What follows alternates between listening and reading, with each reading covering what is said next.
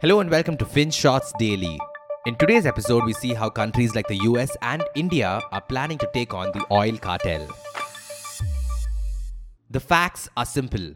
There is growing public frustration about high fuel costs across the world, and when this kind of frustration simmers for extended periods, it usually reflects poorly on the popularity of incumbent leaders. It doesn't matter who you are, you do not want to be testing people's patience for this long.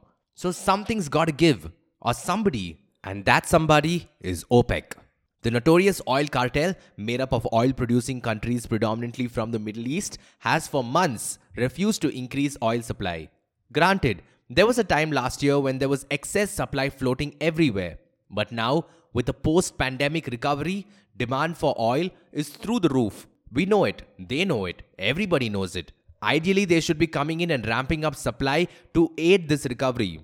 But they are not budging, despite the fact that they are responsible for most of the world's oil production. And many oil-consuming nations including India, China and Japan are getting desperate. They've been requesting the cartel to somewhat expedite production so prices don't get out of hand.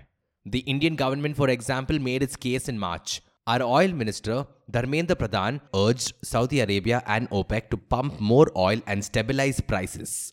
In response, Saudi Arabia's energy minister cheekily called on India to use its strategic crude reserves. Elsewhere, US President Joe Biden is also wary of rising fuel prices. As many polls show, the president's approval ratings have plummeted in recent days after runaway inflation has been denting consumer confidence. Even the US is rattled, it seems, and they've been trying to get the Saudis to reason. But as the de facto head of the cartel, the Saudis have refused to concede and there's been a stalemate.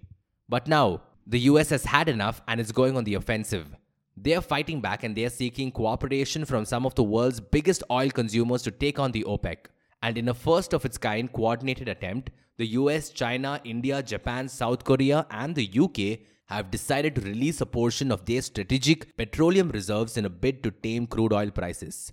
Think of strategic reserves as an emergency stockpile of crude. It's only meant to be used in truly desperate situations, like wars or natural calamities. However, since there's no explicit mandate preventing its use in other not-so-desperate situations, countries like India and the US can still part with their reserves if they wish to do so. And that's what they're doing right now.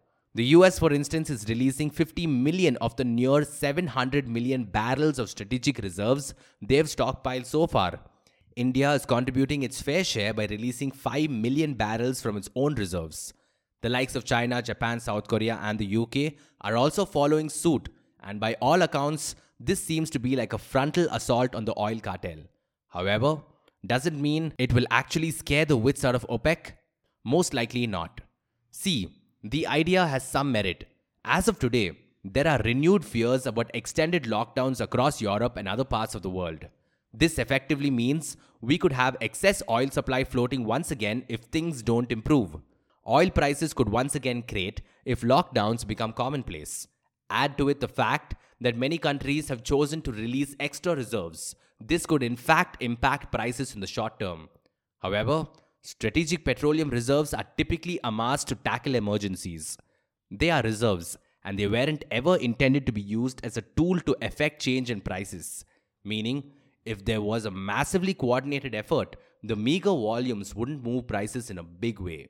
For instance, India's plan is to release 5 million barrels right now, and while that number may look massive, it's the quantum of oil we consume over the course of one full day. It's really not a lot. And OPEC doesn't even need to fight back. They could simply wait it out. In fact, they are probably amused by these developments. The cartel has already issued a statement suggesting that they will most likely respond by calling off any plans to up their own production. And this could escalate matters and negate any positive effect the coordinated effort may have on oil prices. So yes, even if we end up gambling away a portion of our precious reserves, we eventually will have to build it back again. And the whole thing may not really bode well for us considering we'll have to purchase more of this stuff from the same oil-producing countries. Thank you for listening to today's episode. And if you want to share your feedback or suggestions, do drop us an email to hi@finshots.in. Until next time.